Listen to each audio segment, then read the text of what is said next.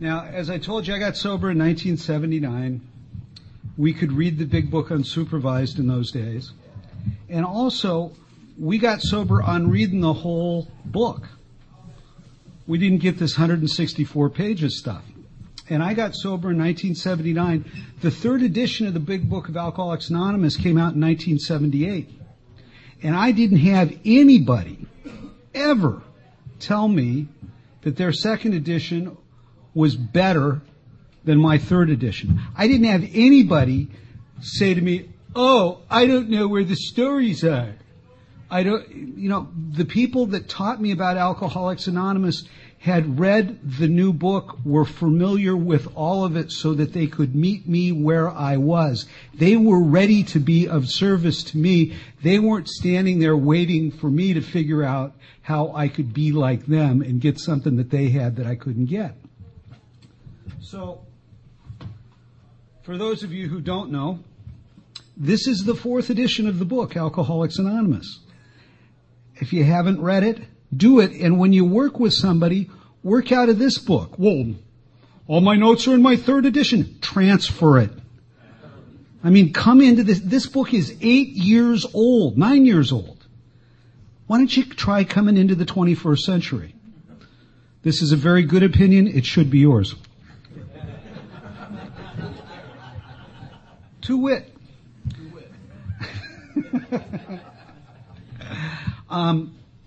Whenever I have the privilege of buying somebody a copy of the book Alcoholics Anonymous, I always go to page 180. Oh my God. And because in this it's in Dr. Bob's Nightmare. And whenever I have the privilege of talking to somebody, I say, read Dr. Bob's Nightmare, pay really close attention to the last few pages, because you'll know why it is that we're all excited to see you. And in fact, when I work with alcoholics now, we read Dr. Bob's Nightmare before we go into the prefaces. My wife, when she heard I was doing this, ran out with the first guy that I was doing it. We're sitting in the living room. She runs out and she says, "You're killing people!" Anyway, so in Dr. Bob's Nightmare, he says, after this litany of just awful drinking and all this stuff, he said, that was June 10th, 1935, and that was my last drink. As I write, nearly 4 years have passed. Down at the end of he talks about, what it was that Bill carried to him. He says, "It is a most wonderful blessing to be relieved of the terrible curse with which I was afflicted. My health is good, and I have regained my self-respect and the respect of my colleagues. My home life is ideal, and my business is as good as can be expected in these uncertain times. I spend a great deal of time passing on what I've learned to others who want and need it badly. I do it for 4 reasons. Number 1, a sense of duty. Number 2, it is a pleasure. Number 3, because in doing so, I am paying my debt to the man who took time to pass it on to me. And 4, because every time I do it, I take out a little more insurance for myself against a possible slip. Unlike most of our crowd, I did not get over my craving for liquor much during the first 2.5 years of abstinence. It was almost always with me. But at no time have I been anywhere near yielding." Later on, he goes on to say that if you think you're an atheist, an agnostic, a skeptic, or have any other form of intellectual pride which keeps you from accepting what is in this book, I feel sorry for you. But if you still think you are strong enough to beat the game alone, that is entirely your affair. But if you really and truly want to quit drinking liquor for good and all, and sincerely feel that you must have some help, we know that we have an answer for you. It never fails. If You go about it with one half the zeal you have been in the habit of showing when you were getting another drink. Your Heavenly Father will never let you down. And that is my experience, is that I'm an active AA guy. These are active AA guys. Drinking and using took up between 16 and 21 hours a day, depending on what kind of help I had to help me along, right? I mean, I was always going after it. And what is it that I have to pay for that? What is it that this terrible curse with which I was afflicted? My stepmother died from cirrhosis of the liver. My brother-in-law died from cirrhosis of the liver. I've got a sister with 22 years of sobriety. I've got another sister who doesn't have a problem with drugs and alcohol, but she dates poorly and marries worse. And if you saw her, you would say, this poor homeless woman, when you see her and her husband. But this is the life that they've chosen. They have no desire in doing stuff that folks do. And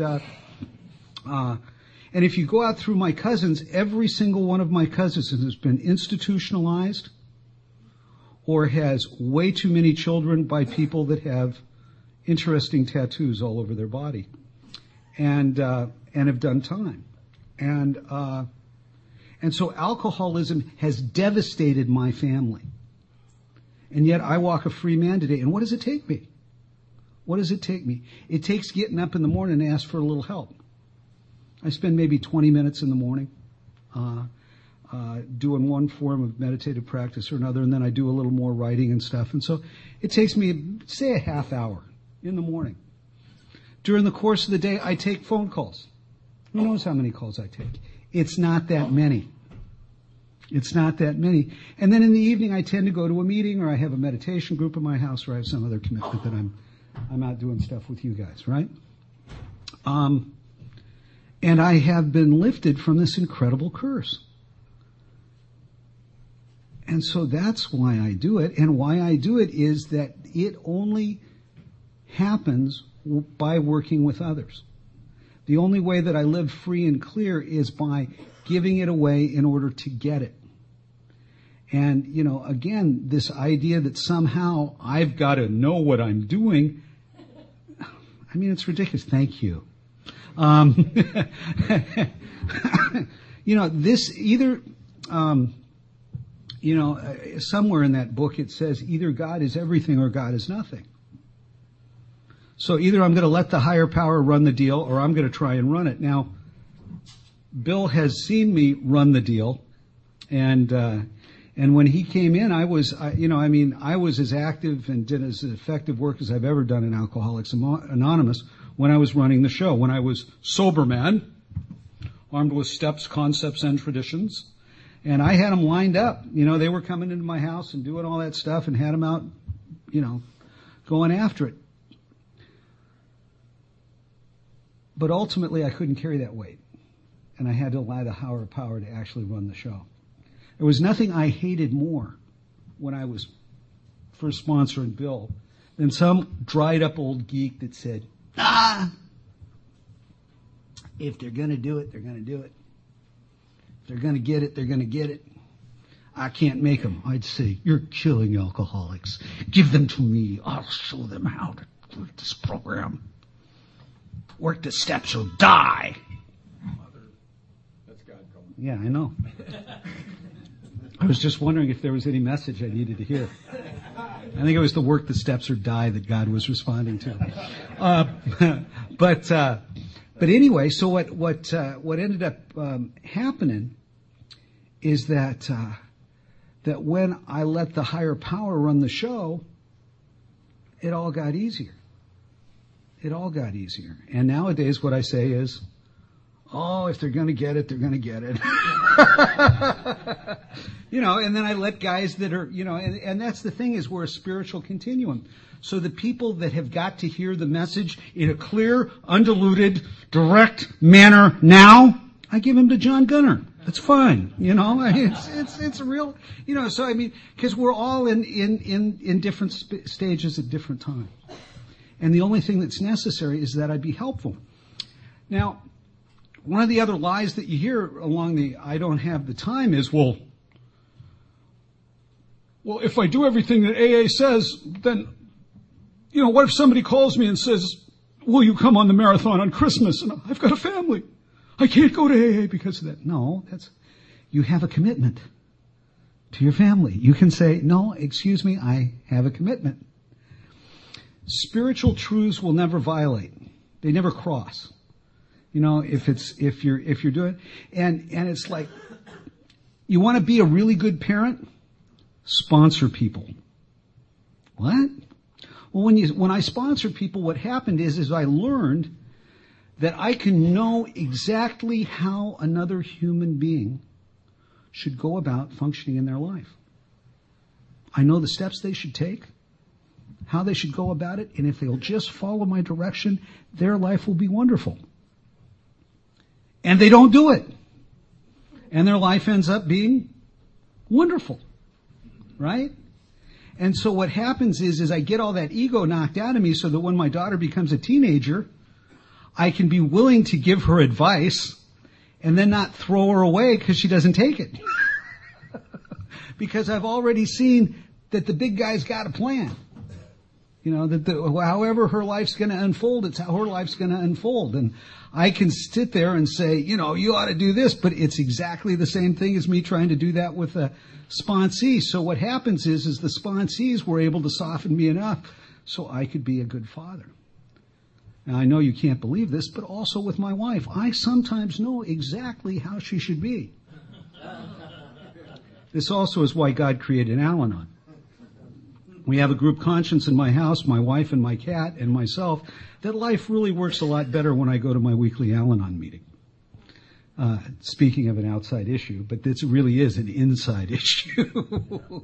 And the whole thing about being able to learn, about the Al-Anon thing, I want to mention that Bill's dad, Gordon, taught us a really good thing, which is that when you reach the point, notice that I say when you reach the point, that you're willing to go and learn from women and men who have real experience in dealing with insane people on a regular basis,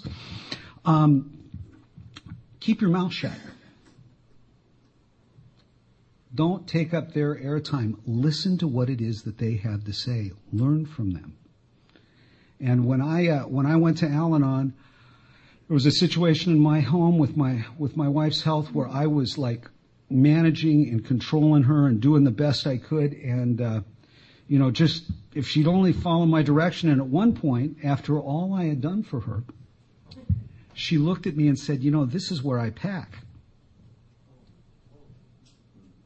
And so I just shut my mouth and I went to an Al-Anon meeting.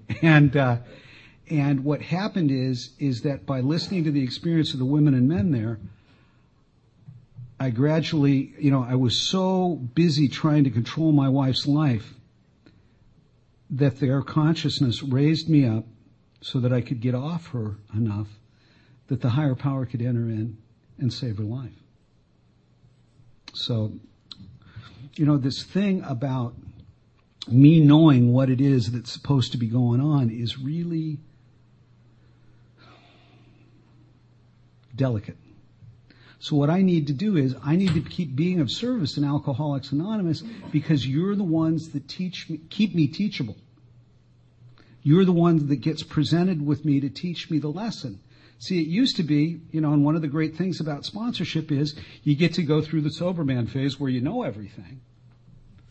And you're speaking down to people. But then gradually what happens is that you just become a member of the group. I'm just another drunk. Now, I know a lot better than most of the people in my meeting, but that's another thing entirely. But, but the thing is that how much do I insist that? Sponsorship is what keeps me better. If you have a lot of employees, sponsor people. You start to learn about what it is you can and cannot do. And that's another one where the Al-Anon literature is very helpful, the Courage to Change book, before you go in and tell. Anyway, it just makes things a lot easier. And so this thing of always being in the book is a great blessing. There was a guy who just recently passed away, Paul Martin. And if you haven't listened to Paul's talks, you can get them for fun and for free. You can download them off xaspeakers.org. And Paul, it was really fun. I called him a couple years ago because I wanted to know about a relationship that he had with his sponsor. And so after getting through to him, and the guy at the time, when he died, he had 62 years of sobriety, and he was like 89 years old or something. I mean, he was just, I called him, the guy spent a half an hour on the phone with me, but before we started to talk, he said, okay, how long are you sober? I said, well, I'm sober 28 years. Good. Do you have a sponsor? Yes. When's the last time you talked to your sponsor? Well, I talk to him every week. I got a half-hour slot that I talk to him. I said, okay, good. He said, when's the last inventory you did? I said, about 6-7 months ago. He said, are you in the book with other alcoholics? Well, yeah. He said, okay, now we can talk. I know who I'm talking to. Because he was used to talking to a lot of people that had untreated alcoholism. And when we got done with the conversation, he said, kid, I want to tell you something. He said, if you're not in the book with other alcoholics, if you're not going to meetings, if you're not talking to somebody on a regular basis and sharing costly things, in other words, the things that you wish weren't true about yourself, he said, if you're not doing that stuff, you will go insane. And he said, I have watched it happen with hundreds and hundreds of people with long-term sobriety that I love.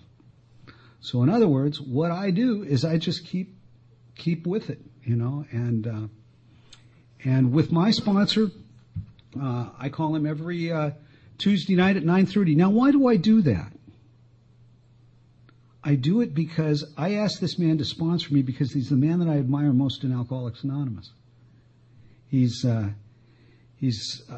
58 years old, and he's got 35 years of sobriety. I want what he has. And he's an active AA member, and I call him and I want to spend time with him, and I want to get to learn how he lives his life. And of course, it's amazing the parallels that we share. And so, I'm putting myself in that position because I want what he has. Now, I sponsor a lot of guys. Anybody wants, they got a half-hour slot with me. But you'd be amazed how few actually have that. The other reason that I sponsor is that it keeps me aware of the miracle of my own recovery. And the miracle of my day, the miracle of the marriage I have, the miracle of the relationship I have with my daughter, with my grandmother, and with my wife.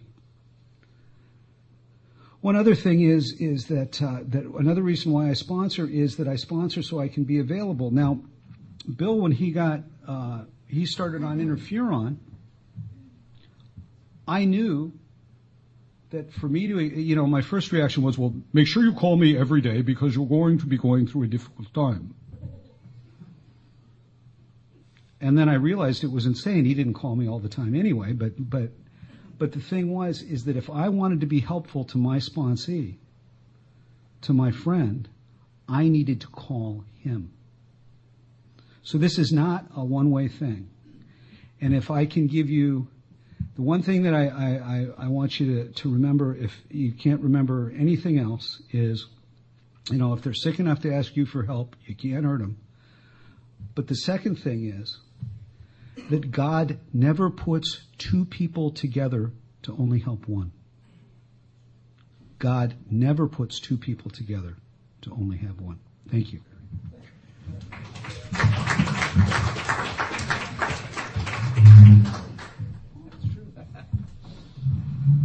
Matthew, alcoholic.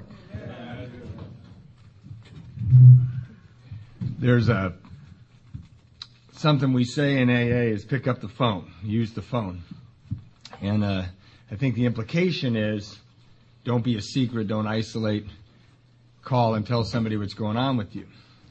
But I got this lesson in that, and underneath the chapter heading of today's section, this section of why do we do it, I think one of the reasons we don't pick up the phone is maybe we think we're different. Maybe we think somebody won't understand our particular situation, or I was talking to a guy earlier today who said I didn't think anybody drank like me, and then I forgot there was a guy who I drank with who was in AA, and that blew that. So we don't pick up the phone, and the implication again is we're isolating. We should call someone and tell them our problems. Well, I've heard a lot of stories in AA when people get here. I know my story. I thought I had problems that were insurmountable. I had a brand new baby. I had all sorts of debt.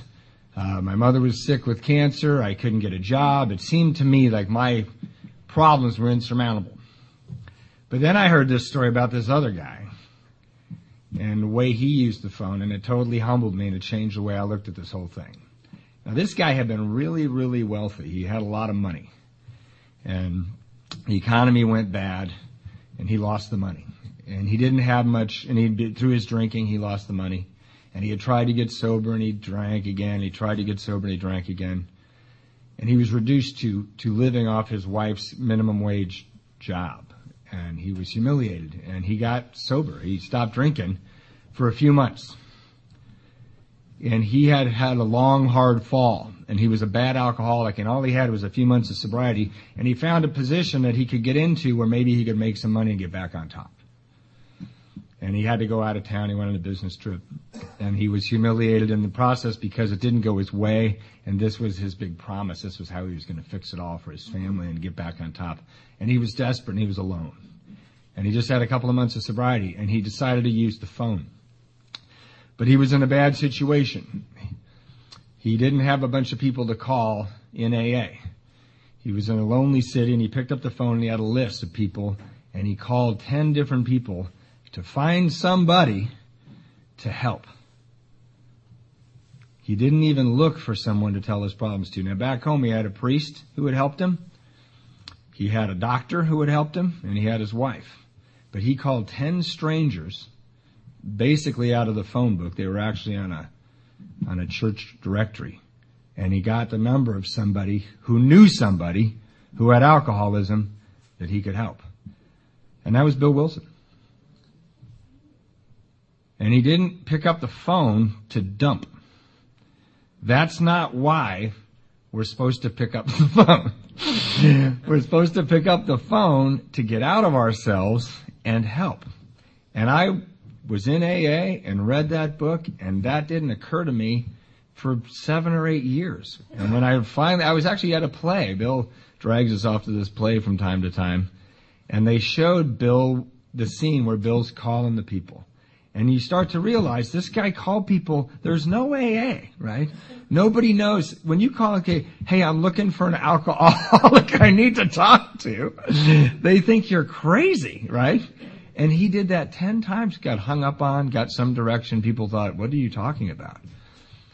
You imagine that. And we have all of this. We have all of these meetings. And it was so humbling for me because sometimes I can't pick up the phone to talk to the guy that left me a message. They say, can you call me back? And I do. I do that, but I don't want to sometimes. And I think that's another point I'd like to talk about, but the whole thrust of what we believe is that it is in helping other people that you get the spiritual life. It's not in the 11 steps, it's in the 12th step. And when I read that and saw that play, and what they did, the technique in this play is he would call somebody and say, do you have an alcoholic to help? And then the light would go off. And then the light would come back on him again, and he was dialing another number, and then the light would go off. And then he did that 10 times. And then he had to wait a whole night and not drink in a strange town with a failed business proposition and go find someone to help. He did not go to Dr. Bob's house and go, I got problems, man. Let me tell you about my problems. He said, I used to be able not to stop drinking, and I haven't had a drink in a few months. Can I talk to you? And he changed the course of the world. I mean, that's not an exaggeration. And I'm Irish. I'm prone to exaggeration. So the other thing that, from my own personal experience, I always feel more comfortable speaking from my personal experience is, I have been given a wonderful life. I've been given a wonderful life. I was destitute and morally bankrupt and spiritually bankrupt and financially underwater. And I've been given this wonderful life. And we read the big book a lot. When I do my sponsorship, and at least the guy gets to the part in the big book where it talks about Jim. Remember the car dealer, Jim? And Jim, what does he do, right? He has an argument with his boss. And he goes out to the country. I love that. He leaves the city to go to the country to sell a car. I understand, Jim. I'm going to go where there are fewer people.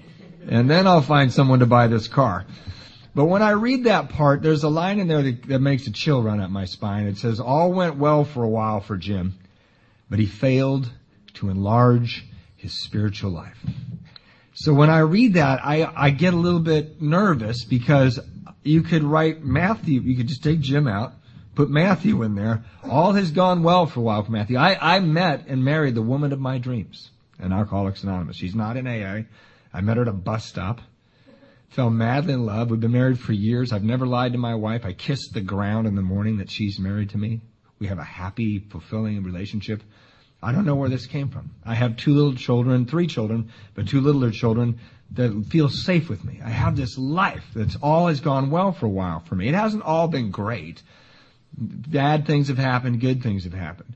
But when I read that, I think, wow. And as you stay sober longer, or as I stay sober longer, I'm kind of like, well, how do I enlarge my spiritual life? When you're new, your spiritual life is so small, it's pretty easy to enlarge. Not much to do. I'll go to the meeting. Hey, I actually grew by a nano piece. Exponentially, yeah, it's twice as large, but it's still this small. But I've been sober a long time. I've been on long meditation retreats. I've led retreats. I meditate with these guys. I pray. I do the work with other alcoholics. But that's the crux of it, is how do you enlarge your spiritual life? And I find, for me, it's when I push myself outside my comfort zone. It's when I make myself take one step past what I'm comfortable doing. And I want to give an example of this. There was a guy I was sponsoring, and he ended up in the hospital, and he was going to die. He drank again. He held up in a hotel room, and his liver just went to hell. He turned completely yellow. His eyes were bright red. He looked like the devil. All his blood vessels broke in his eyes. And he was admitted to a hospital. He didn't have anybody left in his family because they all had drank themselves to death. And I sponsored him for a very short time, and he was in a hospital not far from my house, and he was never going to come out. He was in ICU. They found him. When they found him, every wastebasket in his house was full of the blood he'd thrown up into it. So it was over for this guy.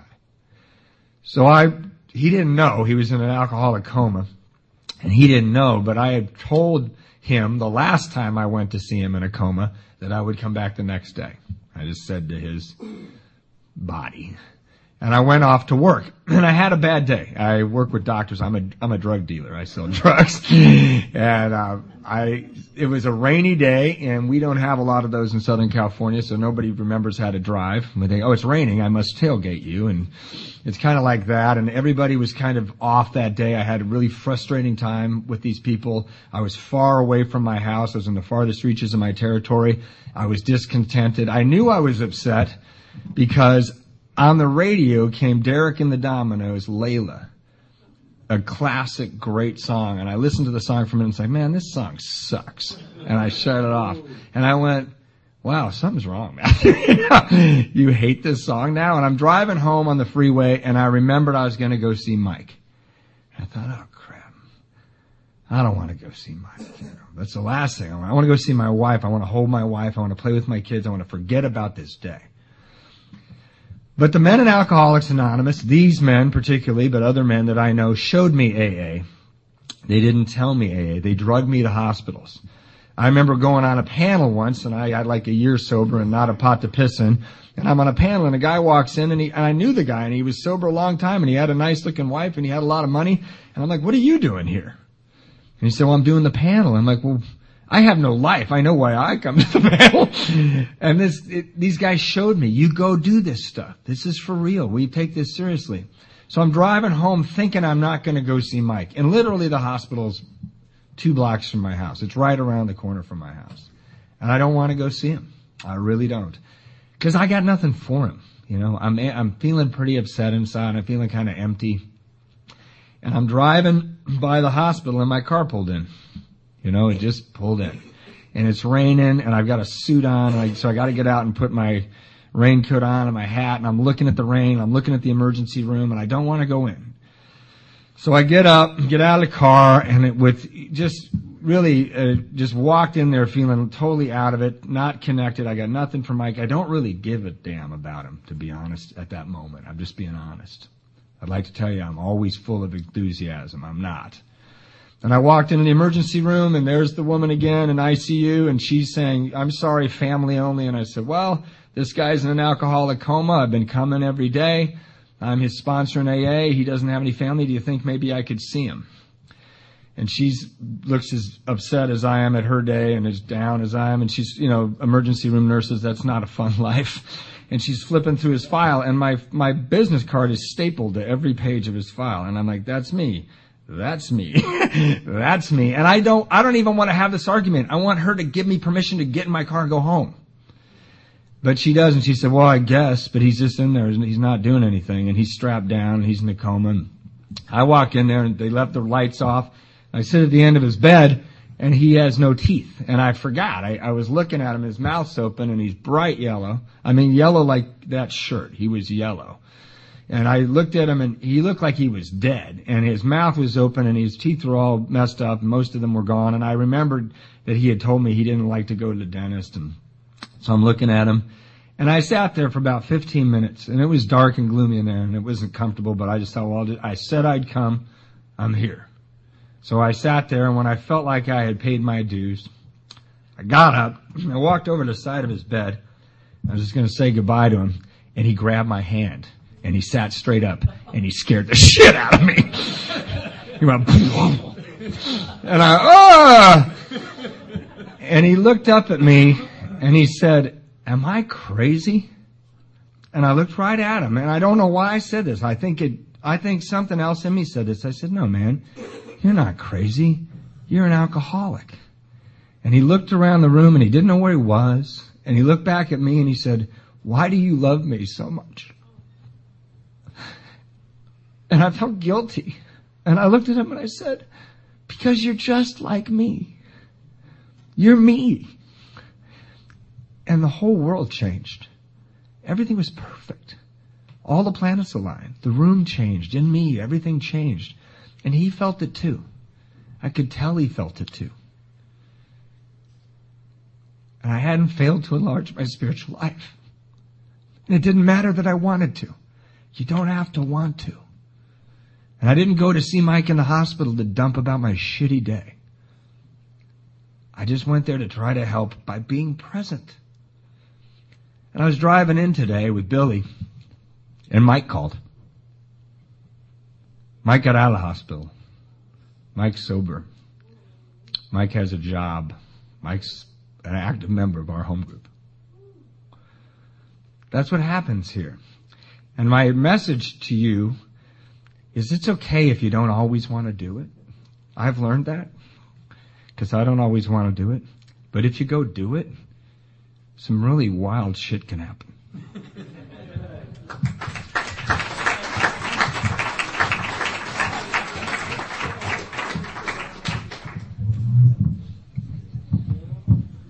Guess what Mike's nickname is? Jesus. We'll report that to him. Yeah. Liver Mike. He's the one with the worst liver in the room. Maybe. There's a good contest there, though. That's a great story. You ever had anybody say to you, "He's not emotionally available for me"? You ever heard that? They say that to us in many different ways. They say, "You don't hear me when I talk to you. You don't listen. You're not there for me. You don't understand." They say it. And we look at them and we go, "What the hell are you talking about? What is it you want from me?" they think we're hiding something. They don't know that we don't have what they're looking for. You know. And what they mean when they say that to us, that you're not emotionally available for me, is that I've got something that they want and I'm withholding it. And the truth is worse. I don't have it. And I don't know that I don't have it. You've convinced me that I've got it, and I'm helping you look for it. And this is going to go on forever. Forever. And now that I'm a newcomer in AA, if you would like me to be there for you, because things are starting to look better now. I'm not drinking, and I'm showing up for work, and I'm present for experiences that are happening now. The conversations are different. Things are looking up. If you'd like me to really be there for you, if you'd like me to be intimate with you, and what I mean by that term is where I can actually feel what you feel. I'm not just reacting to how you feel impacts me.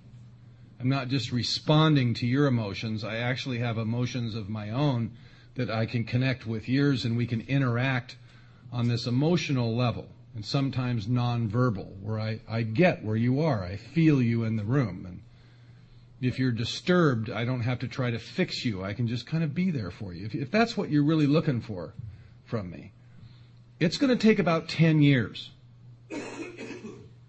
It's not going to happen all of a sudden. You extract alcohol from my environment, and what you have is somebody that is very tense.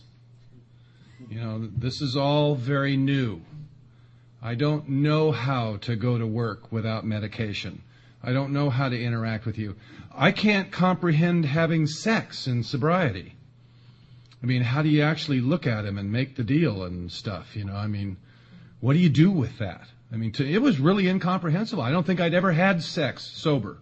So it was real hard for me to imagine doing it. It's very uncomfortable. And you can't admit that, too, because it's very emasculine. So you have to kind of keep that to yourself and pretend like you're getting laid a lot, to maintain the image. You don't want people to know that you're just a frightened little boy inside. You don't even know that you're a frightened little boy. You cover it up with other stuff. The way men cover that up is with anger and arrogance and pomposity and stuff like that. At least that's what I do with it. If all I do in that 10-year period is go to 875,000 meetings, nothing will change. It won't even get a little bit better. I might get promoted at work, something. But the chances are I might even start getting fired a lot. I might start losing jobs and stuff. Every time they want to give me more work, I might look at that like they're trying to take advantage of me. You ever heard that? Sometimes you'll talk to guys and they'll say, well, yeah, they want to give me a promotion, but I'm not buying into that. They're going to give me a little bit of more money and a whole lot more responsibility, and they're not pulling that on me. And I'm looking at the guy like, they want to promote you, dude. This is a positive event in your life, Oh, bullshit. They're just trying to take advantage of me, This weird reaction to things, very strange, very immature kind of reaction to stuff, The thief thinks everyone else is a thief. He figures he'll steal from you. You'll probably steal from him. That's our perception of the world, The alcoholic is kind of paranoid and suspicious because he's a creep, and he thinks everybody else is creepy too, so that's our reality. We haven't had the psychic change yet. We're just sober. That's all. Now, if I work steps like 1 through 9, and I do an inventory and I make some amends, things will get a little bit better, but that isn't going to do it. That's not it. The first step says I'm powerless. Now, they took it easy on us. They said we're powerless over alcohol because they didn't want to tell us the whole story for fear that we would run screaming down the street.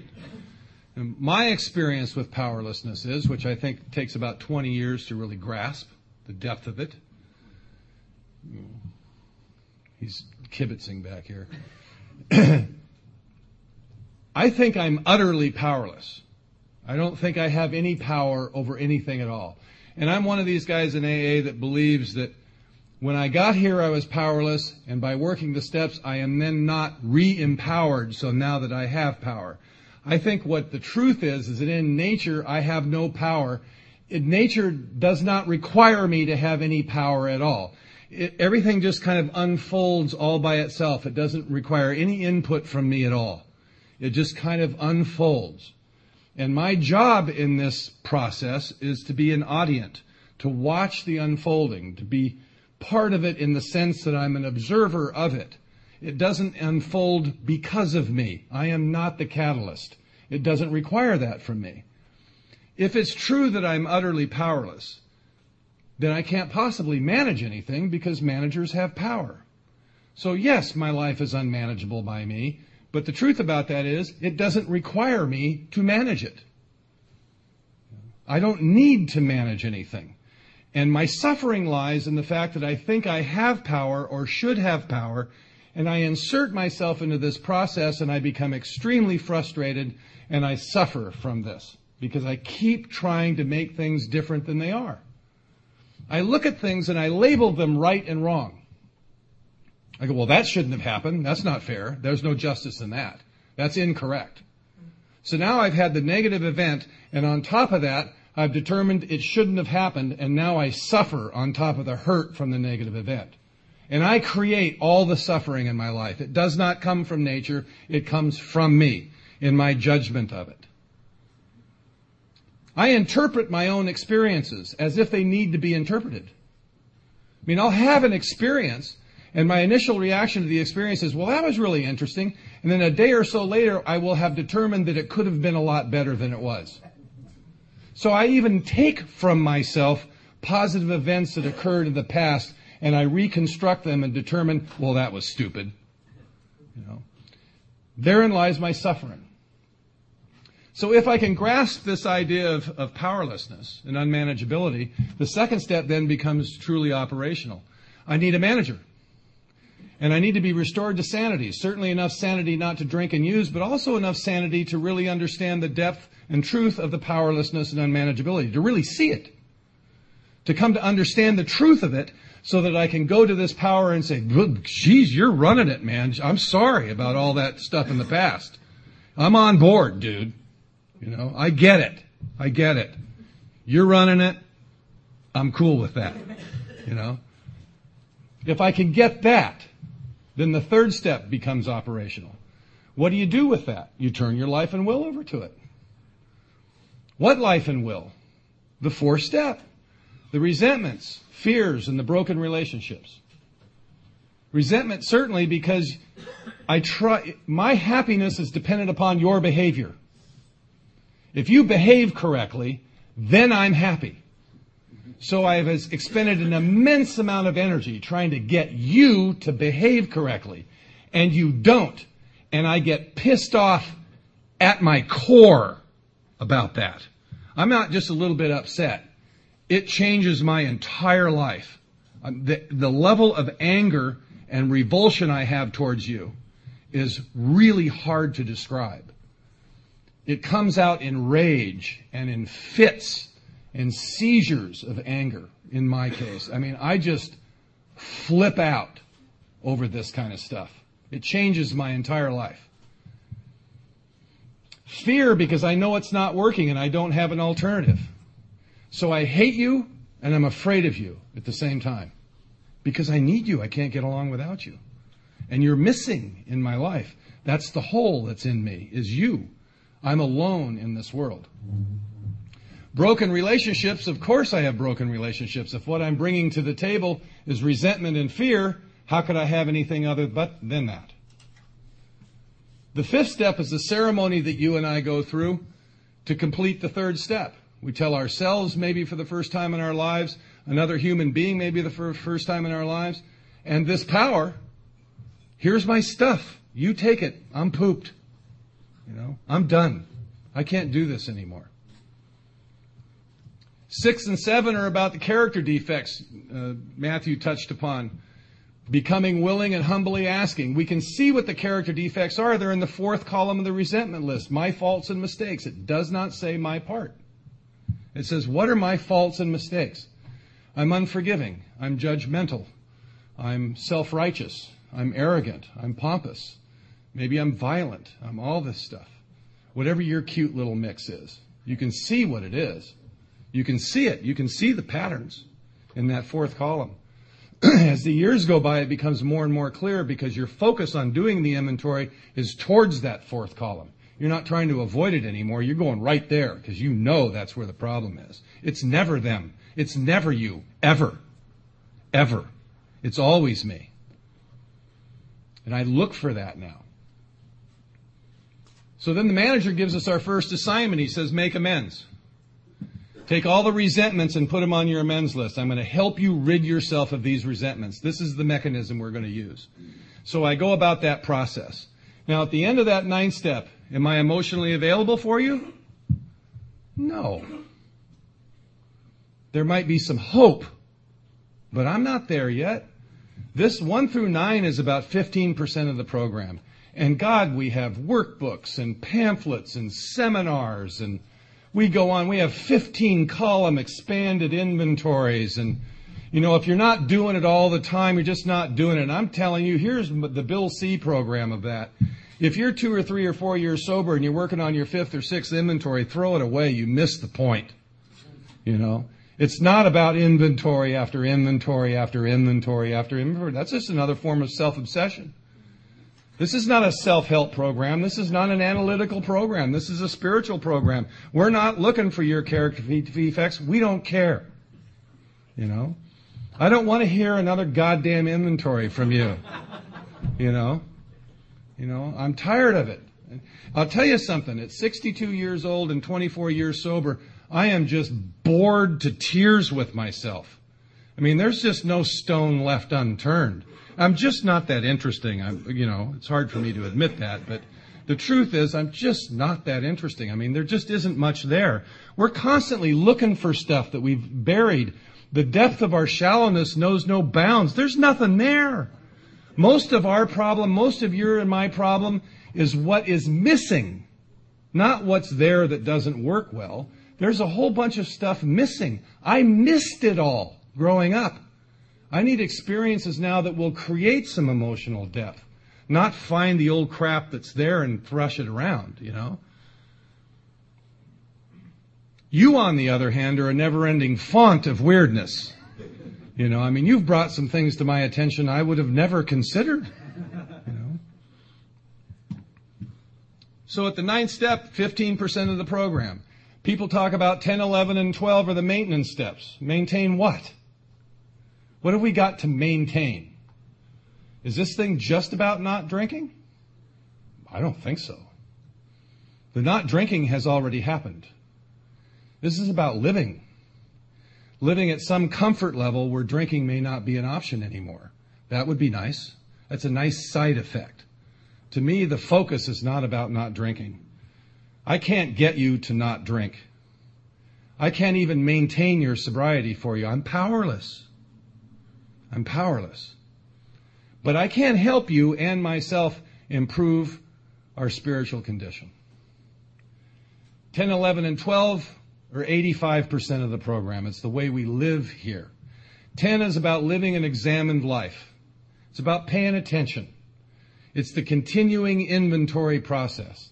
It's described in our book in conjunction with and part of the 11th step.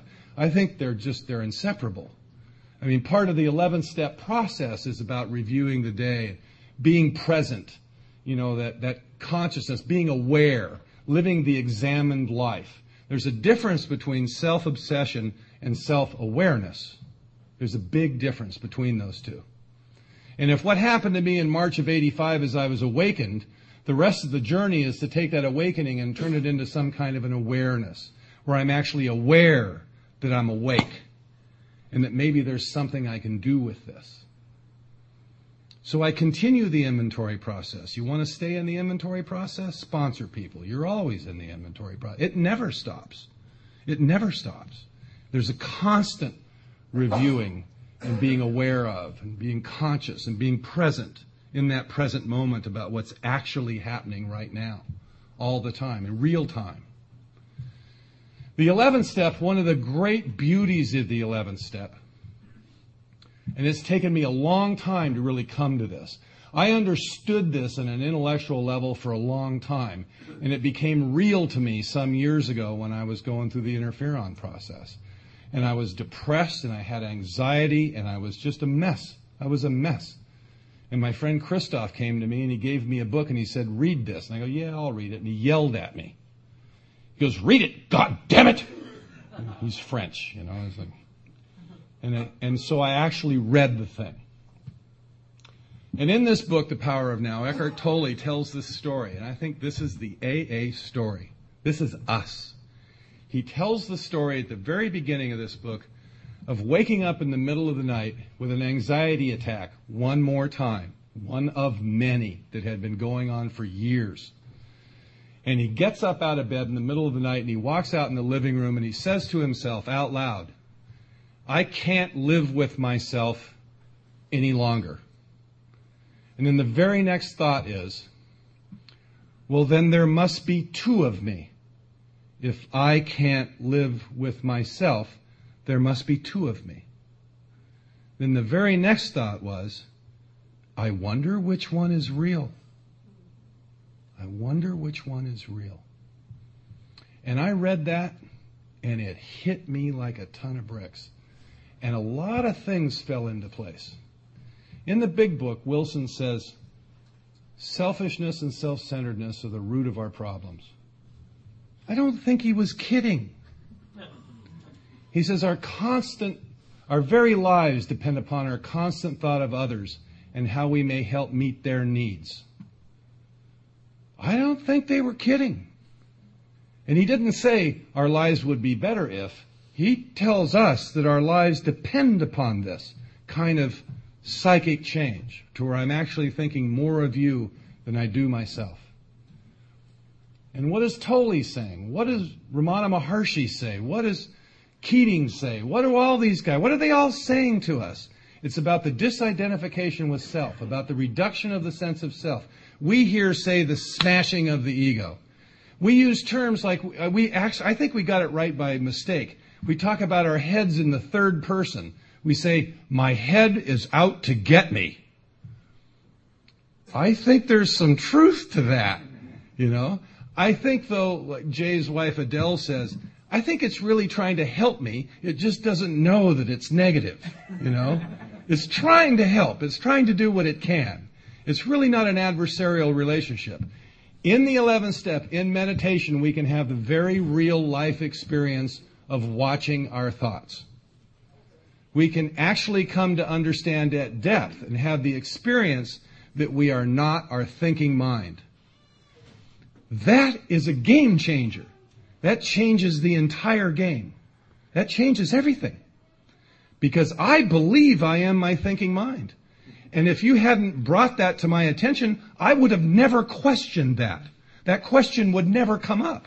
I think, therefore I am. I just think stuff, and I go do it.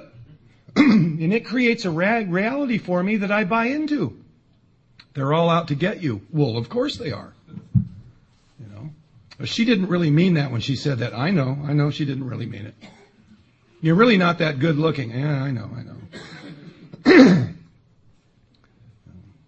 You're a fool, Bill. You're never going to figure it out. Yeah, shh, quiet. You know, don't say it too loud. Other people might hear. You know, and this dialogue goes on. I believe it all. And it reduces me. It shrinks me. It never builds me up. For some reason, it never comes up with stuff, you know, Bill, all the men want to be you and all the women want you. It never comes up with that. I've never heard that. You know. My wife tells me that, though. Isn't that cool? You know what you do with a woman like that? You keep her. She also tells me, she says, honey, you're not fat, you're luscious. I love that. That's cute. So in the 12th step, the reason we do this is because there is nothing else for us to do. There is only one job in Alcoholics Anonymous, and it's that one. There are not many different forms of 12-step work. There's only one. We all know what it is. And we all come up with reasons why we don't have to do it. Or we'll put limitations on how we only have to do so much of it. And we've talked about some of that. Well, I'm too busy, or there's other things. There's this illusion for some reason that we either do it all the time or never. You know, there's no middle ground. It's either this way or it's that way. But the truth about this work is, if I don't work with you, I will never confront my defects of character. The mechanism that the manager uses to bring this to the forefront, to cause us to see ourselves, is he sends me you. When I get on my knees and I ask for help, I shouldn't send it away when it shows up, and it's going to look a lot like you. He's going to send me you. I cannot recover without you. You are an integral part of the process. It's like Jay was saying, two people come together, not just one is helped. This is for both of us. This happens for both of us. And I never know how it's going to come at me. The last thing I want to do is try to control the experience. Now, there's two things that I do to try to force myself into a corner. It's my way, my own halting way of having some kind of discipline in my life. I have two rules that I live by, and I try very diligently to live by this. One, I always answer the phone. I don't look at the caller ID. I just answer the phone, and I try to have faith that whoever is coming into my life is supposed to be there. They're being sent. This is part of the plan. I don't have the power. The last thing I want to do is start screening the experience. Pretty soon, my belief is that the rerun of Law and Order that I'm watching is more important than you. That's the value judgment I will make. And the truth is that you are always more important, no matter who it is that's on the phone. And I need to let this happen, that there are no mistakes, that I'm not running it, I'm powerless. Whatever's coming is supposed to be there. Rule number 2, never say no. Sometimes you end up in New Orleans eating duck gumbo. Other times you're in Rialto with a bunch of toothless cowboys, you know. You got to take the good with the bad, you know. You know, it just, you know, it is what it is. It's a crapshoot, you know. If you never say no, you will end up in strange places, in compromised situations, in situations where you don't know the rules, and you don't get it, and you don't know how to behave, and you don't know who the people are, and you feel separate from. That's how you grow. Other times you end up in very loving environments, having an experience you never thought would occur with people that you never thought you could ever get along with, because somehow you're different. And you come to realize you're not. You're just not. How else do you find that out? You have, over the years, and I learned this from Jay. I mean, the way I was raised in AA, we went on 12-step calls together. We went to the hospitals, and we always answered the phone. And he told me things like, you can't be a member of Alcoholics Anonymous if you're not on the 12-step list down at the central office. I ran right down there and signed up. I figured that's where you get the ID cards, you know. I mean, Jesus. I finally found my people. I didn't want to, you know, I want to be a card-carrying member, you know. And a lot of this was jokes to him. I took it all serious and just walked around. And you know, I drove the assault vehicle. He started looking at me and go get your car. He wouldn't even ask me. He says, just go get the car. Then I would go get the car. You know, we'd go somewhere, you know. I thought everybody was doing this. I didn't know that it wasn't like this. You know, I thought everybody did it. When I started sponsoring guys and you weren't doing it, it confused me. How come you don't want to go? Why aren't you going? Well, I got to do something. Like what else? What's more fun than this? And they'd say, well, my kids. I go, the hell with your goddamn kids. You know, you don't even like them anyway. Let's go. Bring the kids. You know?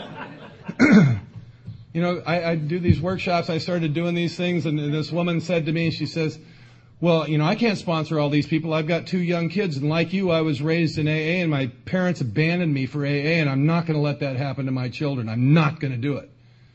And I go, so you don't sponsor anybody? She goes, no, I don't have time. And I said, what do you mean you don't have time? She said, I have to be with my kids. And I said, well, geez, why do you have to leave your kids to sponsor people? And she was like speechless. Well, of course you do. I said, no, bring them home. Help them, have them fold your diapers for you, I can't count the number of times I've stood on the side of soccer fields and talked to some guy during the practice, because that's where you had to come and get me, because I was coaching soccer, guys went to soccer tournaments with me and stuff, and they'd show up at my house, and my daughter would go, who's he? I came home one day, my little daughter is 10 years old, she's on the phone. I'm walking through the living room, and I hear her say to this guy on the phone, well, have you done your inventory? And I stopped and looked at her and I said, who's that? And she says, Owen. And I said, good, keep it up.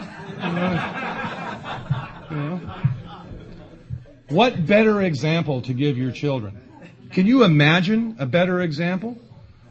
I'm a goddamn saint, They say grew up believing, all these weirdos. I used to take them down to Skid Row and we'd hand out food to people and stuff with a bunch of AA people. And what a better example to show your children than you're being selfless and you're out trying to help people and out trying to do something, trying to do some good, trying to make a difference. My daughter graduated from college and guys showed up to see this little girl they watched grow up. Because they grew up in my garage with me, reading the book while they were kicking the ball up against the garage door, We'd close the door to get some privacy. They'd come out and kick the ball. Let's go kick the ball against the door, Bam! Rarely have we seen, bam, a person fail. This is true stuff. So the reason we do it, the reason we do this work, is that's how we heal. It is the 85, maybe 90% of the program. All the other stuff is in theory. It's Sober 101 that we do. The practical application of all this comes when we start carrying the message to other people. You have to give it away to even get it. You don't even get the it until you start to give it away. That's when it really happens. That's when the change occurs. And if you're sitting out there today and you're 2 or 3 years sober or more, if you're not sponsoring people, you're not doing Alcoholics Anonymous. That is Alcoholics Anonymous. There is nothing else. Everything else is an activity. This is the action. It's the heart and soul of it. You will not recover if you don't do this. Thank you.